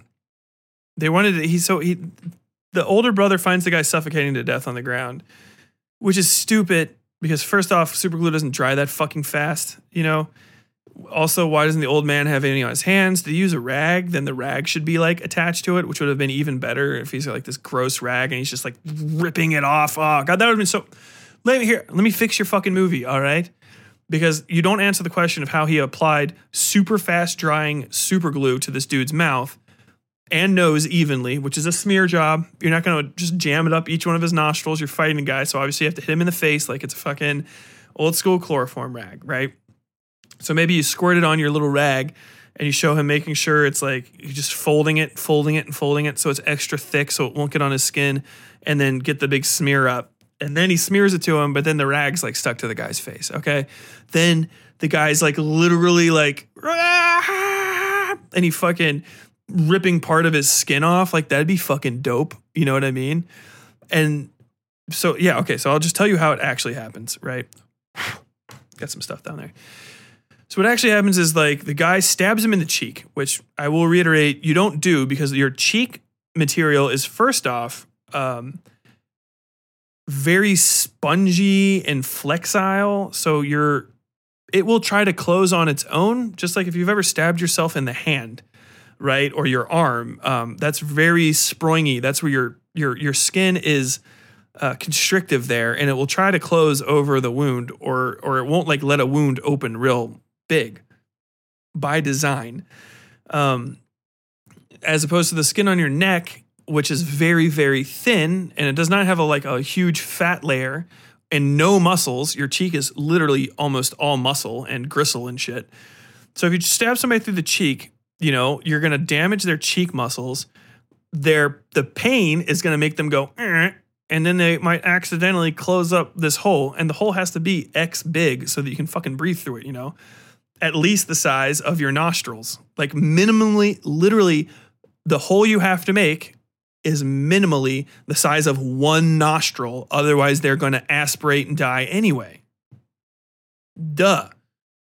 Like, that's why when you crike somebody, a criciotomy or a tracheotomy, either one of the two, it's just different parts of the throat, you jam a pen in there, the hard back of a pen, so that, or the hard shaft of a pen with the hole, so that it clears the wound channel forward and back and provides a large, one nostril width, hole for the air to gain passage through. Otherwise, you're not going to do anything. So if he's got this fucking tiny hole, it's just going to close in his cheek, you know, and then he's fucked anyway.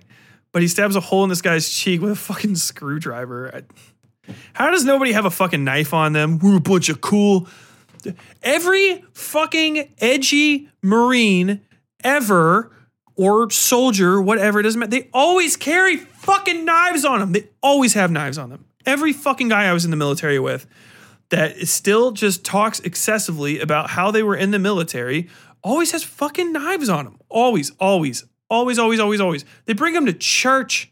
You know what I'm saying? And these guys are going to go fucking rob a house and they're like organ harvesters. Why would they not have a fucking knife on them? But I digress. Or they, like, if they're going to be army people, like have fucking like first aid kits and shit. They're supposedly, ex-military, but they act like one of those multiracial gangs from like old school 90s action movies. Like they literally look like they were like the refuse, like the leftover gang from the RoboCop 4 that never got made. Down to the way they dress and look. But I digress. After he fucking performs this dumbass fucking microsurgery on the guy, the brother gathers himself together enough, which is first off stupid, because if he has enough energy to be clawing at his face, then he has enough energy to like look around the guy. And so the other brother, the one that the shit on his mouth, shatters some glass thing. I think it's a jar, and then uses a shard of glass he's in a fucking tool shed. I really can't express that enough. He's in a place that will have sharps in it, sharp things, but he just breaks a bottle or something and fucking uses a shard of curved, broken glass to cut his lips apart at the seam where that shit is, which, okay, fine. How about this instead? And then it works, and he's just like that for another 5 or 6 minutes, and then he gets beaten to death with a shovel. End of game. I digress. My version of it would be with the rag, right? Gets hit in the face with the rag. He can't talk.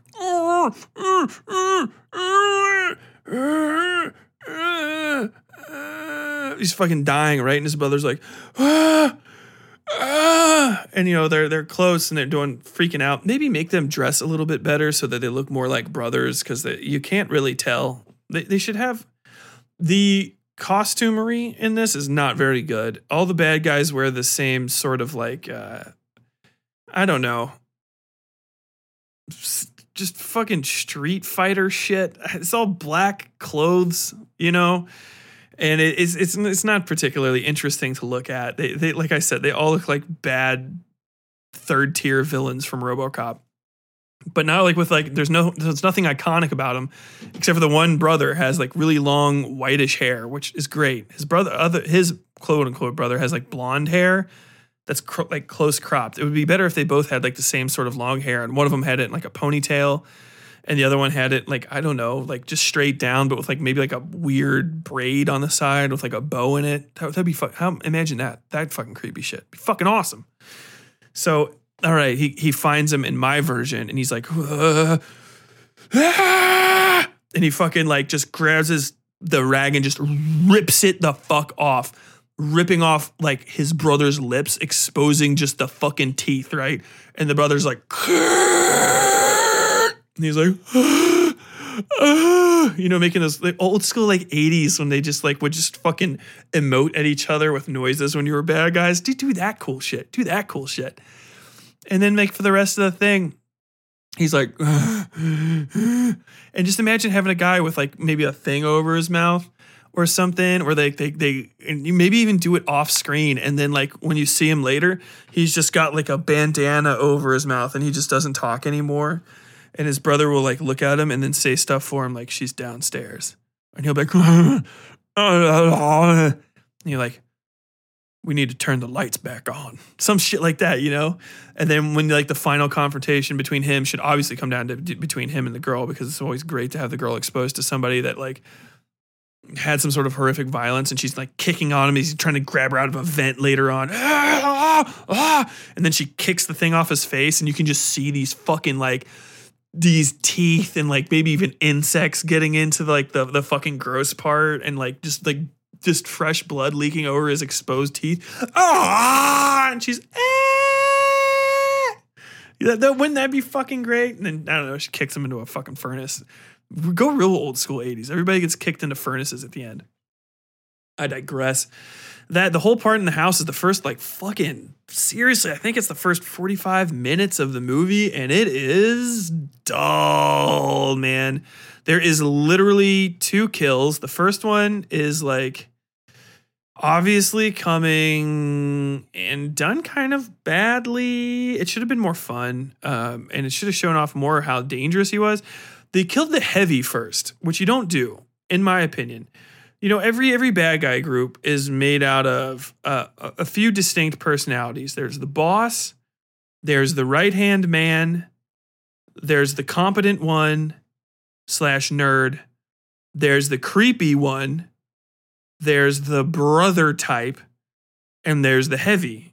And then sometimes there's like the rat type. You know what I'm saying? I think if you're thinking about it, you can like kind of imagine these guys.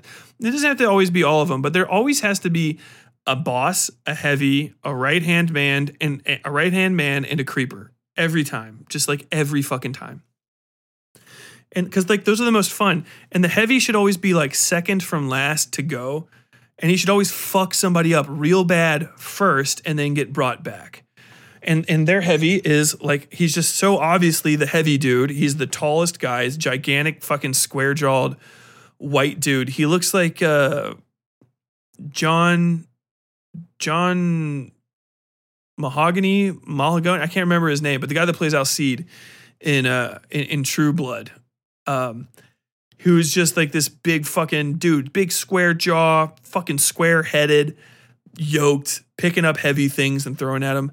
Like the fucking whole first part with the house should have served to underscore, because the house is so similar in construction to the one from the first one. It should have served to underscore how dangerous these people were by basically them beating the blind man at every turn in the old ways that he used to fuck with people. You know, like he really knows the house, but that doesn't matter that much because they can like really work on the fly and figure stuff out. Him fighting in the dark doesn't really matter because they came prepared. They bought flashlights, and they're really good at fist fighting. Oh shit. And they're really good at fist fighting. Just every like little tactical advantage he has gets beat, and then they are in and out 20 minutes tops, right? That should be him losing there should be the end of Act 1, and it should end quickly because that's the establishment, all right? Hey, here's our hapless good guy. He's an anti-hero this time. Here's our little girl who's going to be the one he has to go rescue. And here's our crew of dudes. Here's our, this guy's dangerous because of this. This guy's dangerous because of that. Also, they need different jobs, right? That's how you differentiate the bad guys and like make sure that you can kind of establish what they do and what they don't do, especially in like really small, cozy environments like this. If this is going to be a crew, the heavy should do heavy guy things. The creeper should be especially dangerous and sneaky and like a little perverted. The boss should have command of the situation and be charismatic, which he is. I can give him that. And there should be like a techie kind of dude or like a guy that shoots people. That's how you build a rogues gallery. It's not science. And then beating each one of them either at their own game or by just outplaying them should be the rest of the movie in this action movie, you know? It's Princess Bride. You got to outsmart, you got to fucking beat Inigo Montoya in a fucking sword fight. You've got to outbrain the brawn of Andre the Giant in his thing and kind of just out-endure him. And then you've got to prove that you're willing to walk into the fires of hell and just die to win, to beat, what's his name? Inconceivable. I can't remember the last guy's name. And then, you know, that's like, you know, whatever. You're inciting and you keep going. Stuff like that. And you stretch that out over the second part. Have him lose the house and then have to like really come to terms with like, what is he doing? Like, I can't lose another daughter. I have this, like, this was the reason that I'm doing stuff, which, I mean, you know, it is what it is. There's also no real way for him to come to terms, which is a major thing considering in the first movie, he is a sociopathic, military trained murderer and rapist. Like, he is a fucking unrepentant, almost serial rapist. Not even for like the normal reasons. Like, he doesn't get off on it, but he is more than willing to literally rape a woman, to impregnate her with gross semen so that he can have a kid. And like, he doesn't give a fuck about how those people feel when he's doing that to them. Absolute monster. He's a fucking monster. So if you're going to have a movie where he's the good guy all of a sudden, you have to show him in a human light and like let him have some sort of redemption arc, or if not a redemption arc, a punishment arc that he dies at the end of. Something very similar, you know? And they really don't do anything like that.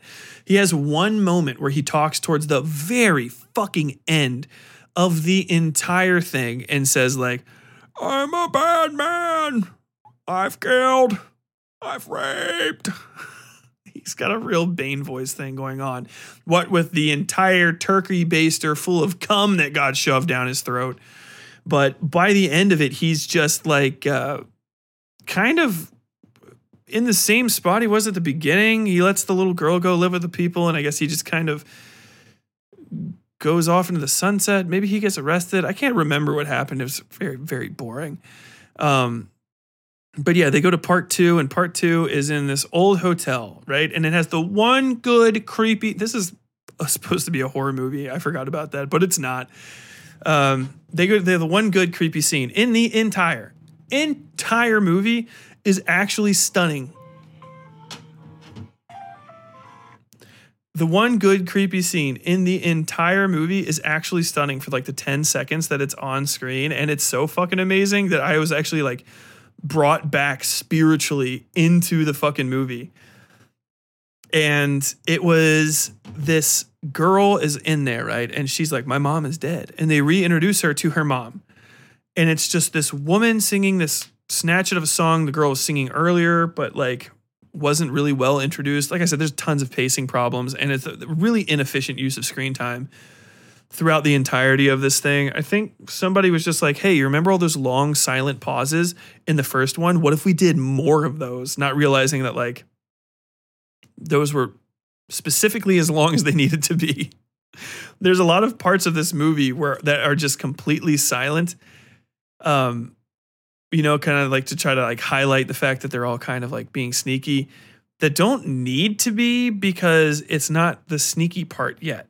You know, like the silence serves to build tension if you can see someone on screen trying to be silent or dealing with silence. Other than that, like, you know, everybody knows that it's quiet in the scene because there's no fucking sound. There's no SFX being put up, or the SFX are being put up that are kind of loud. You can put music in.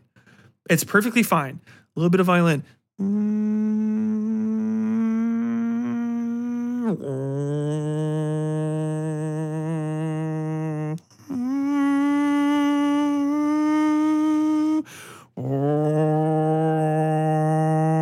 Like big cello things and stuff, but you know, they just don't fucking do that. And it's, yeah. Anyway, this bitch is in a fucking automatic wheelchair, this chick's mom, and you just hear it, and she gets closer and she's, once upon a daisy dew, sing for me, I sing for you. Brother bear is in the trees, That I am, you feel the breeze. I don't know. I'm just making shit up. And a little bit of that was Rob Zombie. But, you know, and she's completely in silhouette with this ruined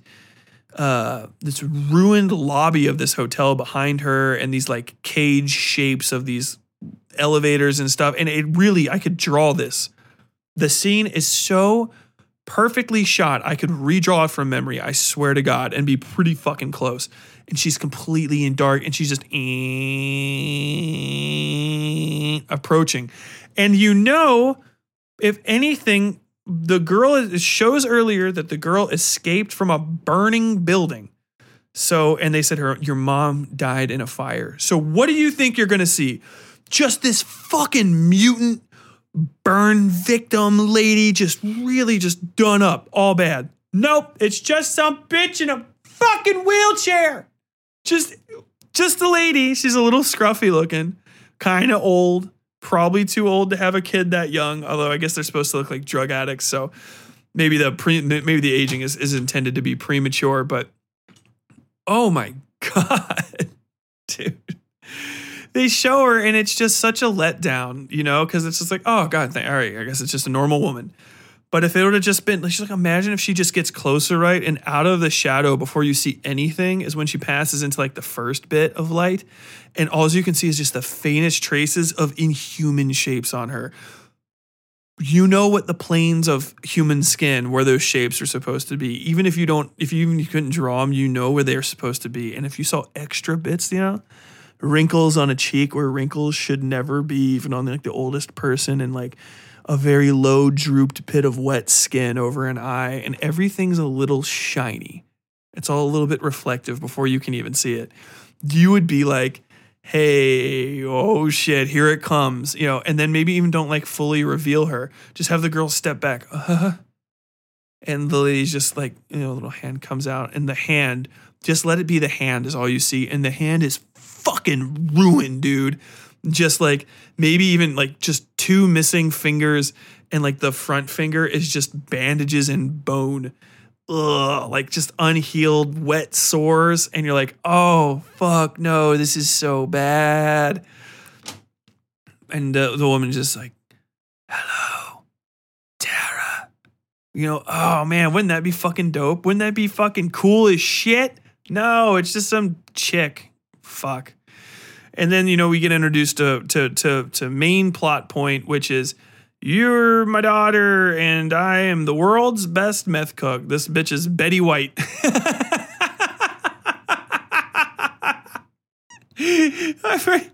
Instead of Walter White, it's Betty White. How about that? She's the best meth cook in Detroit, I guess. I don't know. They sort of say that. That's why they have to try to save her life so much. And she breathed in so much meth gas when the place exploded. I don't know if she's really that good of a meth cook. Walter never blew up anything. But she was the world's best meth cook in Detroit and cooked up that good shit. And they need to bring her back to life and make sure she lives. But she breathed in so much meth gas that her heart's going to fail soon and she's going to die. Oh, no, that's so sad. And she needs, for reasons at all, she needs her daughter's heart. And they're going to cut the daughter's heart out, which is horrifying. You know what I mean? It's gross. Okay, that's kind of cool. Yeah, all right. And they just drug the girl and she just falls asleep. But like, I wish... if you would have had a long second act and introduced this bitch like fucking 30 minutes in, and maybe even just added the fact that like, I don't know, just don't even have it be meth, have the woman is actually like, just make it, you know, Sam Worthington. Oh God, come on, Tyler. Sam Scarlett, whatever, fucking some name. Is the name, or Alex Scarlett, some androgynous name is the name of this organ harvester, right? And then like it's actually her mom. Her mom is the organ harvester. Oh shit. She runs it. She was a doctor, but she's also like you know, she's a criminal, right? Hey, give her some fucking actual shit to be whatever. Let her lie about it. I was taking organs from the children of rich people and rich people themselves. And I was making sure that people could get their transfixes. And we were operating out of a basement in this place. And this fire spread through the neighborhood. You can even have it related directly to the end of Don't Breathe 1. And just have it like, oh yeah, the old guy burned his house down and then it caught through the neighborhood and he felt bad. And when he went back to make sure like everything was okay, because he was worried about whatever dogs in the neighborhood, that house blew up because the house caught fire too quick. And whatever, like the nitrous oxide tanks in the basement blew up. And then you can have an actual fucking thing that happens to people in fires. The lady's lungs got scorched, right? So now she's consistently she has consistent effluvia, and she needs a fucking lung transplant from her daughter. Oh, maybe she even says like, it's only one lung, just one. You'll have one still, and if we can find someone that's a proper donor for you, you can always donate to me because you're my daughter. But and a lot of people can donate to you, but I can't get donations from anyone because I have a rare blood type, blah, blah, blah, blah, blah. And have it be a lie. She just knows the daughter's lungs will work for her and wants both of them. Something like that. Maybe she's not even the daughter. And what happened was the guy just is the boss is a freak and just dyed his hair to look like the girl's because he's going to do weird shit to her body when she's dead. Go super hard. Like he's actually just a fucking necrophile and they're cool together and he fucks dead kids' bodies or some wild shit like that and likes to dye his hair to look like theirs because he's a fucking freak. And what he did the first time was he just pulled her hair out and it's like a fucking genetic match or something gnarly like that. Why not? Dude, do anything. Really ape it up. And then like have the little girl be in a cell and she's like, I'm going to do it, Mom. Like, I'll do it for you. Cause the girl's just so desperate to have a mom, but maybe her mom's just really dead. Maybe they were just looking for this girl because she escaped and she can't fucking remember what exactly was going on, but she was abducted from a real house. You could have her God damn it. I just realized that. If you do it like this, you could have had her just abducted from a real home in a real neighborhood. And the guy could have been lying to her about where she's from because she was on the news. And they had tracked her down when she was too young to remember, 4 or 5 years old, and stolen her so that they could take whatever, right? Because she's got rare parts. And the woman's like, actually, you're a donor for anybody. And once we found you again, like you have that hair that's iconic, whatever. I knew that it was you, or he knew it was you, and that we could use you to fix me. And it's just like, we're going to go back to the same day as the day that you left. And, have the little girl figure it out while she's in a cell during this extremely long, well-paced second half, right? She's just in there and she's like in the little kid's room waiting and stuff. And she's like, I want to do this. And she's just thinking about like, blah, blah, blah, blah, blah. And like, even they give her some literature, like, we want you to make an informed decision. This is your decision to make. And it's like, yeah, you're going to have decreased lung capacity and you won't be able to play as much, but you can live a whole healthy life after a lobectomy. And all this blah, blah, blah, blah, blah, blah, blah. And then she's like, what is it like? And she starts reading the book. She's like, well, this is only if your lung is removed for cancer. And they're like, it's basically the same procedure. You just attach the old part to the new parts and blah, blah, blah, blah, blah. And then she starts like finding stuff in the room that are like, like I like me and mommy together again. Da, da, da, da, da. And then like, maybe she escapes and she finds like that's just like a drawing on the wall. She's like, that's weird. That's super weird. Like, I guess maybe I drew that because this is our house in this burned out fucking hotel. And then she goes a little bit and like maybe gets out. And she's like, because she knows how to pick locks because she lives with fucking old man survivalist. And she gets out and then she finds all of the other stuff, which is like these tests and shit. And it's like rejected. And it's like rejected whole lung. And it shows like a picture of the mother unconscious with just like fucking like 7 or 8 of these gigantic scars down her chest. And she's just been cutting her fucking body open and shut and just putting lungs after lungs after lungs in herself that she gets from these kids that she convinces are her kids. How fucking cool would that be? How about that reveal? Oh shit, son. What the fuck?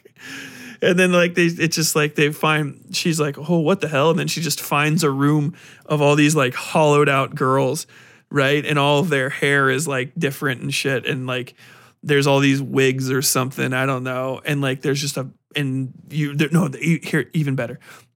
It's a room full of mummified girls, all of her age, with their eyes like glass eyes, and they're all looking up at the ceiling, and they all have like smiles stitched up, like their faces are stitched up into smiles. And then in the back, she sees like our family in a big photo book, right? And they even showed it to her before. They're like, well, when you get a second, we're going to show you this our family book, and these are all of our old pictures with your sisters. Oh, even better. And then she goes up to it, and it's got like a little bit of light, and it's like the nicest thing in this room of dolls. And she flips it open, and it's just the guy holding the dolls on his lap, like he's like breastfeeding them. And in each one, his hair is dyed the same color as the dolls. And he's just smiling at the camera each time, like with his shirt off, and this dead doll's mouth pressed to his nipple. How about that? How about that? As an iconic horror scene, almost equivalent to having a fucking turkey baster full of cum shoved down somebody's throat. I think it fucking slaps. I'm coming up with them off the fucking top of my head. And she closes it and she turns around and she just sees him standing there with like in overalls with just one button unbuttoned and his nipples hanging out, and it's just like got all kinds of scars and chew marks because he's clearly been jamming down these corpse dolls' fucking teeth onto himself and making himself bleed. And he's just looking at her and he's just picking at the scab, and it just starts to like freely bleed down his chest. And she's like, and runs out there. And then the fucking blind guy arrives inside, or even like that's like midway through. How about that instead of what we get, which is just her laying on the table and the lady's like, don't worry, any second now, we're going to be one together. Your heart will be in mine. Blah, blah, blah, blah, blah. And the fucking doctor's just some doctor. He barely gets any fucking time. And he's so briefly mentioned at the beginning. I think they showed a picture of him that when they show him again, like in the lobby downstairs, it's like, oh, hey, is that the guy? Is that guy? Oh, shit, he's gone. Fuck.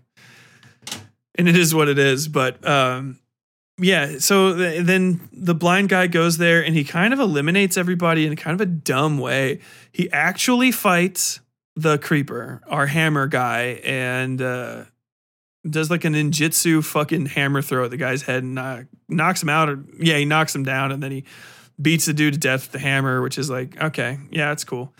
And then you get the weirdest scene ever where nothing has happened, right? These guys just walk into this hallway that's full of, or like this big empty hall that's full of water, like a dance floor hall. You know what I'm saying? And it's like got like ankle deep water, and they're looking at it. And the old dude is laying in a pool of light in the middle of it, which would make more sense because this is like, I guess, after he fought the dude, and they're like, all right, he's down there. And they're like going to assume he's dead or something. But I would have just shot him because I was in the military like these guys were. And it's like, hey, if you think a combatant's dead or might be fucking around, yell at him and stay away. Don't like approach him randomly. Keep your gun trained on him. And if you're in doubt that this dude's going to be playing dead, it's always better to just shoot him once and double check than like approach a guy who's an enemy potentially just laying on the ground. And so they just approach this dude, and the water laps up against his fingers, and for some reason that alone is enough information for him to pop off. Literally, he just spins, kneels, and fires 3 successive shots and kills all 3 of these guys. Drops every one of them, fully dead. What in the fuck? None of them get a shot off and hit him, even though they're all holding guns at the ready, and he has to do like a Wolverine jump spin to fucking hit him. It's so dumb. It's not even executed in a cool way, where there's a lot of tension. They kind of just walk in this room to die. But then there's a pretty good scene where there's this one like Latino dude who's been a part of the crew the entire time and like a little confused. Earlier on, there's a scene with the dog where he's like, don't hurt the dog. And the guy's like, I don't give a fuck about that dog. The dog's dead. The main boss guy. And so the dude's just like, meh. And then the old guy's pointing the gun at him. The dude's like, nah, man. He's like, they're upstairs. He's like, I'm not going to fuck with you.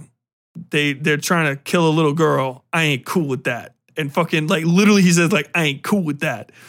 And they fucking, that's the end of the scene. He's like, he walks out, which everybody in the movie theater was pretty much like, what? Awesome. Okay. Cool Latino guy. But really, he didn't give a fuck about the kid. In my heart, he's like, my man likes the dog. I respect that.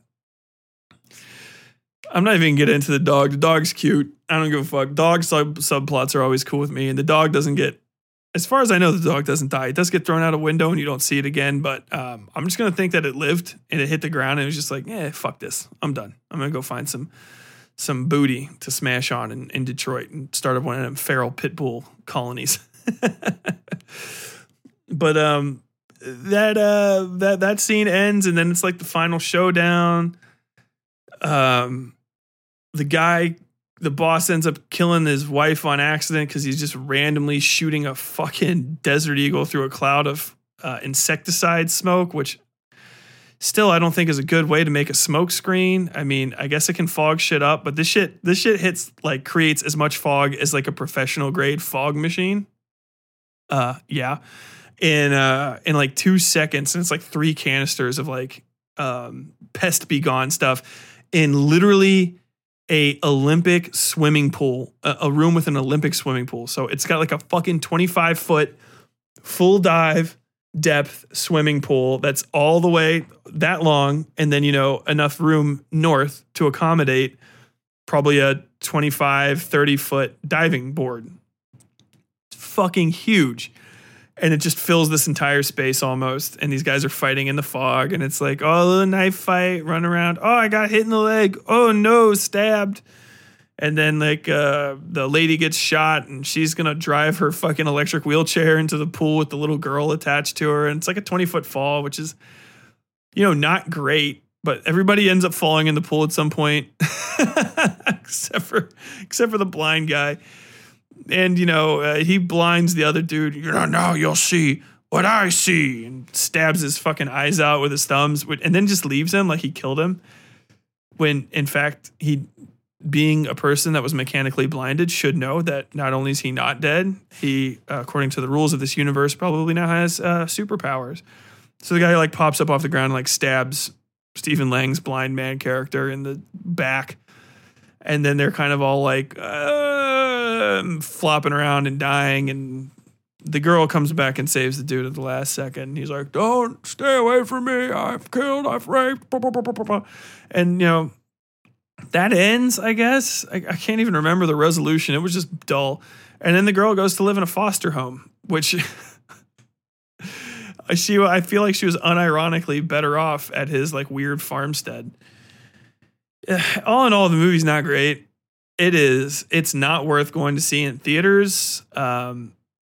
It's quiet as fuck the whole time. So like literally we were in a packed theater seeing it.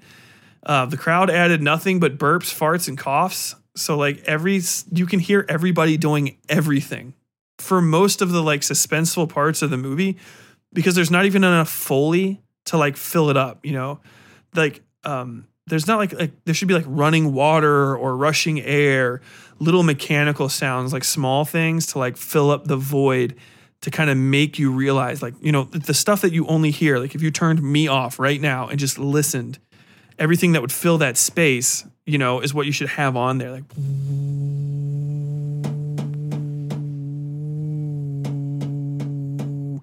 that kind of stuff. Like, what the fuck is going on?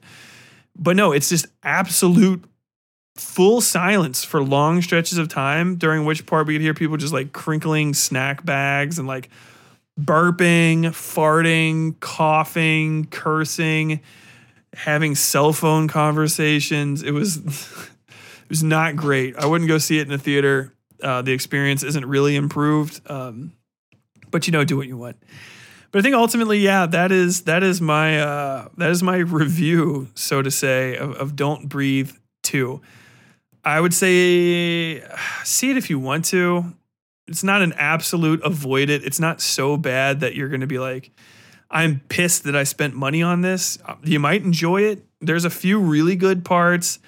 Generally, it's boring. If you watch it at your house, when you get too bored, you can at least pull your cell phone out and check your text messages, as many people in our movie theater were doing throughout the film. And yeah, with that, I would say it is a maybe a 5 in quality, well shot, okay acted. The child actress is bad, pretty irrevocably. She's kind of garbage. The other child actors and actresses are also bad that are in it for a brief bit. The writing is atrocious. The pacing is horrible. Editing and sound is A-okay. There's some pretty good shots, and the effects are solid. I can say that the blood and gore and other body effects are pretty 100%. Guns look good. Guns go off good. All that's pretty nice. Pretty much a 5. It's a movie. For enjoyability, I would put it as at a 2, maybe a 4, 3. We'll say it's a 3. You might like it, you might not. I surely didn't. It gave me a lot to talk about as far as why it was bad. It could have been a much better movie, but I'm feeling like maybe even it was, and these multiple production companies got in the way of it. So ultimately, yeah, I would say avoid it. You know, rent it if you want to, if you're really curious, but otherwise not that great. So with that, I'm going to end this episode of the West Side Fairy Tales Horror and Lit Club. I hope you enjoyed your time with me today. I hope the mic is sounding a little bit better. I fixed some stuff. I'm using an arm again, and I got a new bit of equipment that should have improved the sound quality as a whole. And I guess we'll find out if that's the case or not. I don't know. So, with all that said, if you want to support us, please go ahead to the Westside Fairy Tales Patreon, patreon.com/westsideFairyTales. If you get on the Patreon, I'm going to start doing this, and you want me to talk about a movie specifically, if you're a patron, and you're at least at the $5 level, send me a message. Actually, you know what? Fuck it. If you're a patron at all, just send me any request that you want, and I'll go watch a movie. Or potentially even read a book. I'm not going to say that I'm going to finish it. I will DNF books that I don't enjoy. So unless you actively pay me to read them, like Jesus Christ. You know what a book that you probably have to pay me to actually read all the way to the end, and I'm going to lose all of my horror cred for saying this? Dracula. That book is fucking boring. I had to stop reading it, and then when I did, I bought Blacktop Wasteland, and it was a riot. So, all that aside, support us on Patreon, patreon.com/westsideFairyTales. Search Westside Fairy Tales on Amazon.com and pre-order The Eyes Beneath My Father's House. Buy it on Amazon September 17th. It's not that expensive. It'll get sent right to you within a matter of days. And like I said, if you find me out there anywhere in the wild, anytime, with a few notable exceptions, if I'm taking a shit and you follow me into a public restroom, I'm going to tell you to wait. All that aside, yeah, I will sign it. I will sign it for you. So, if I ever get big and you want to skip the line at a convention, literally like come up to the front of the line and wave your copy of The Eyes Beneath My Father's House. And I'm like, hey, everybody, you got to wait. This motherfucker right here is an OG motherfucker right here. Line skipper. Come on up. And I'll know, I will post date them to make sure that people can't do that way down the line. Or maybe I won't. And just having a copy of The Eyes Beneath My Father's House will always be enough for you to circumvent a line in a VIP manner, which would actually be pretty fucking hilarious. Maybe I'll just take it out of print after a certain while. But all that is said, yeah, go ahead, buy the book, follow me on Twitter, Facebook, Westside Fairy Tales, just search us up. We're appearing in search engines everywhere. After half a decade on the internet, we're actually big enough to be noticed. And until next time, as always, stay safe out there.